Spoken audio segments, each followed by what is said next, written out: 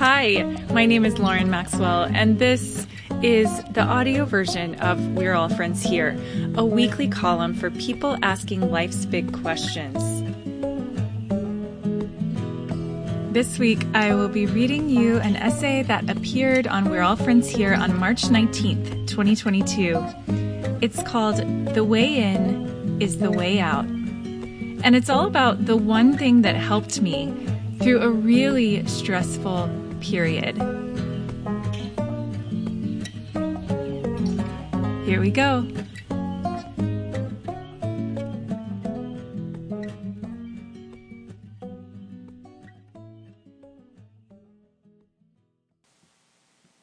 For the past several weeks, John and I have been navigating stress on every side.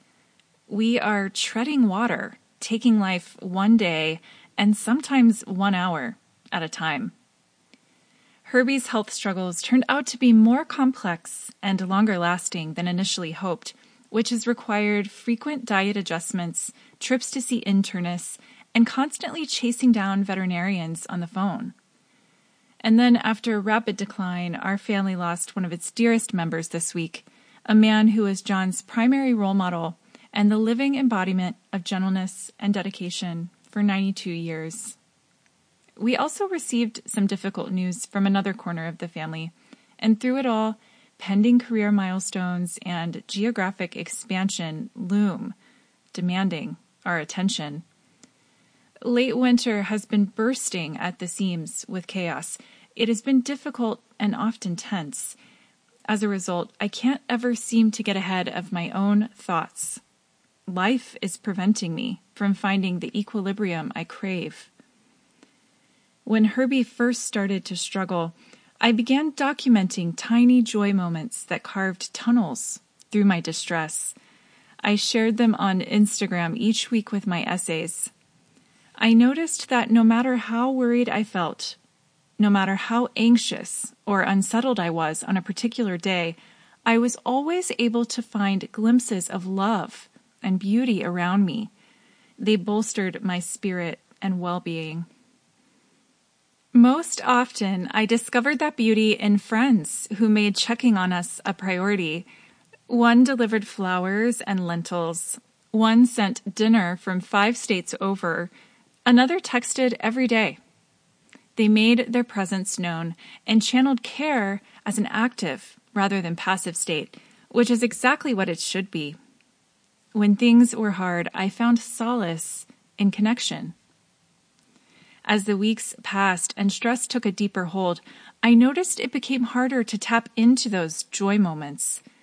If I'd found solace in connecting with loved ones, I thought, then it stands to reason that I might find solace in connecting with myself. But when life is chaotic, that becomes difficult. In the art of communicating, Thich Nhat Hanh describes this challenge. We think that with all our technological devices, we can connect, but this is an illusion.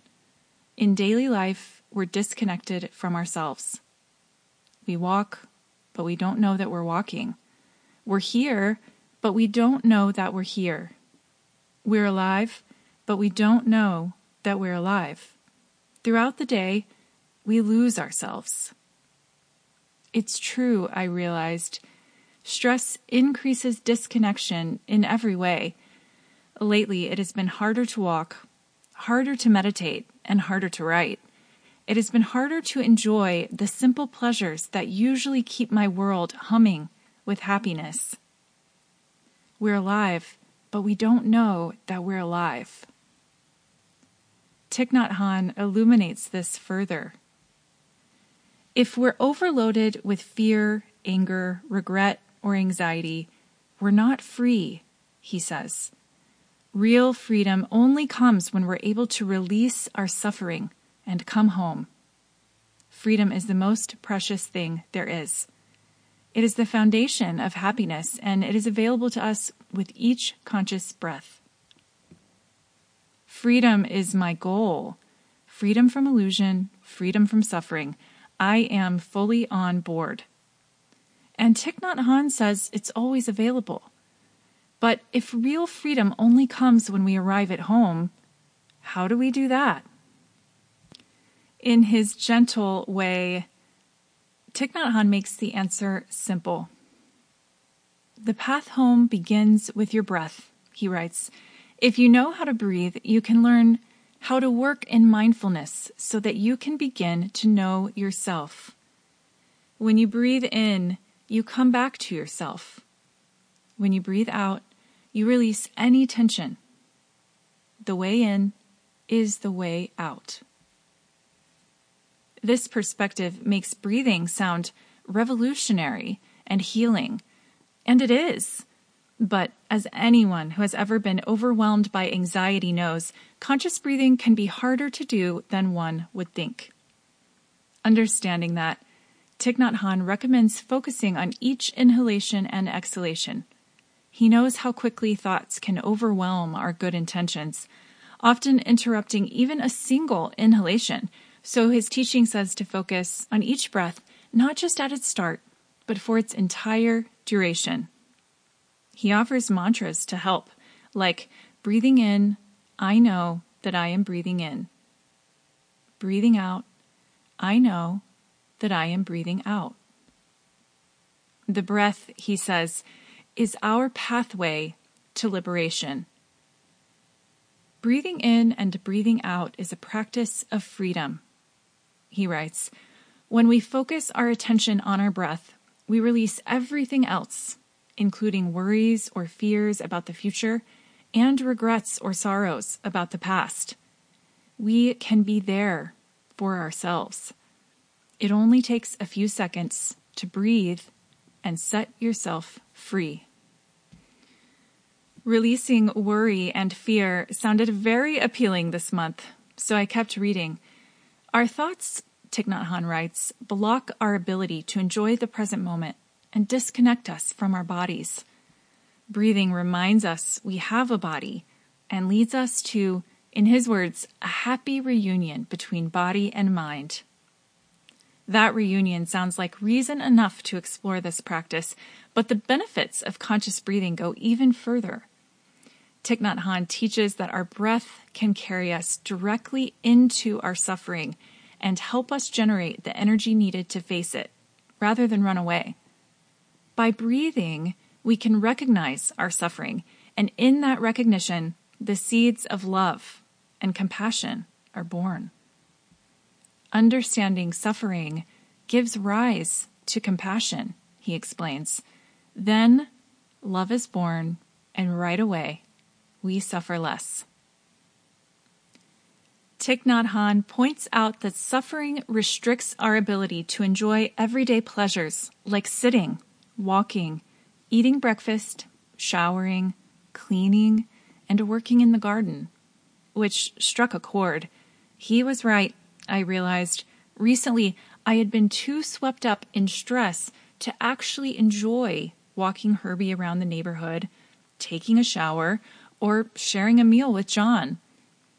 The next time I took Herbie for a walk, I decided to give this conscious breathing a try. I'd spent most of the morning chasing down veterinary specialists in 2 cities, pushing my to-do list aside, and I was tense. Once we got out of the house, I noticed that Thich Nhat Hanh's prediction was true. There I was, walking down the street on a clear, bright day, beloved sidekick at my feet. But I wasn't enjoying our walk. My mind gripped one thought and then the next. This is the part where I breathe, I thought. So I started to pay attention, gently focusing on my inhalation, then my exhalation, training myself to watch the entire thing. The happy reunion Thich Nhat Hanh promised began to take root, and despite my stress, my own breathing became pleasurable. As I continued to breathe, I began softening to the world around me. I suddenly noticed my surroundings. It was like that moment in The Wizard of Oz. My black and white world had switched to color. A little bounce was reappearing in Herbie's step, and a great blue heron soared overhead. the trees swayed and sparkled with the awakening of early spring. Thich Nhat Hanh's advice was transformative.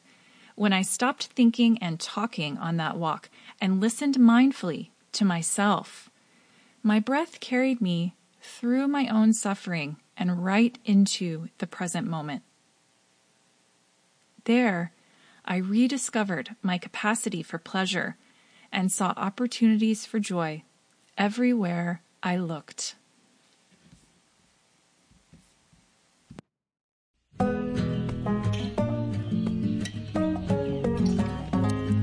Thank you so much for listening this week. I am so delighted to share this space with you and appreciate your presence more than I can say. Next week, I am taking the week off from my column to celebrate my birthday, as I do every year, and it couldn't come at a better time after this period of juggling so much at once. So I look forward to seeing you on the other side in early April, and until then, I'm wishing you as much joy and happiness as you can find. Take care out there. If you're enjoying these audio essays, you can help us grow by giving We're All Friends Here a 5-star rating in your podcast app, sending this episode to a friend and asking them to subscribe, or signing up for weekly essays at laurenmaxwell.substack.com.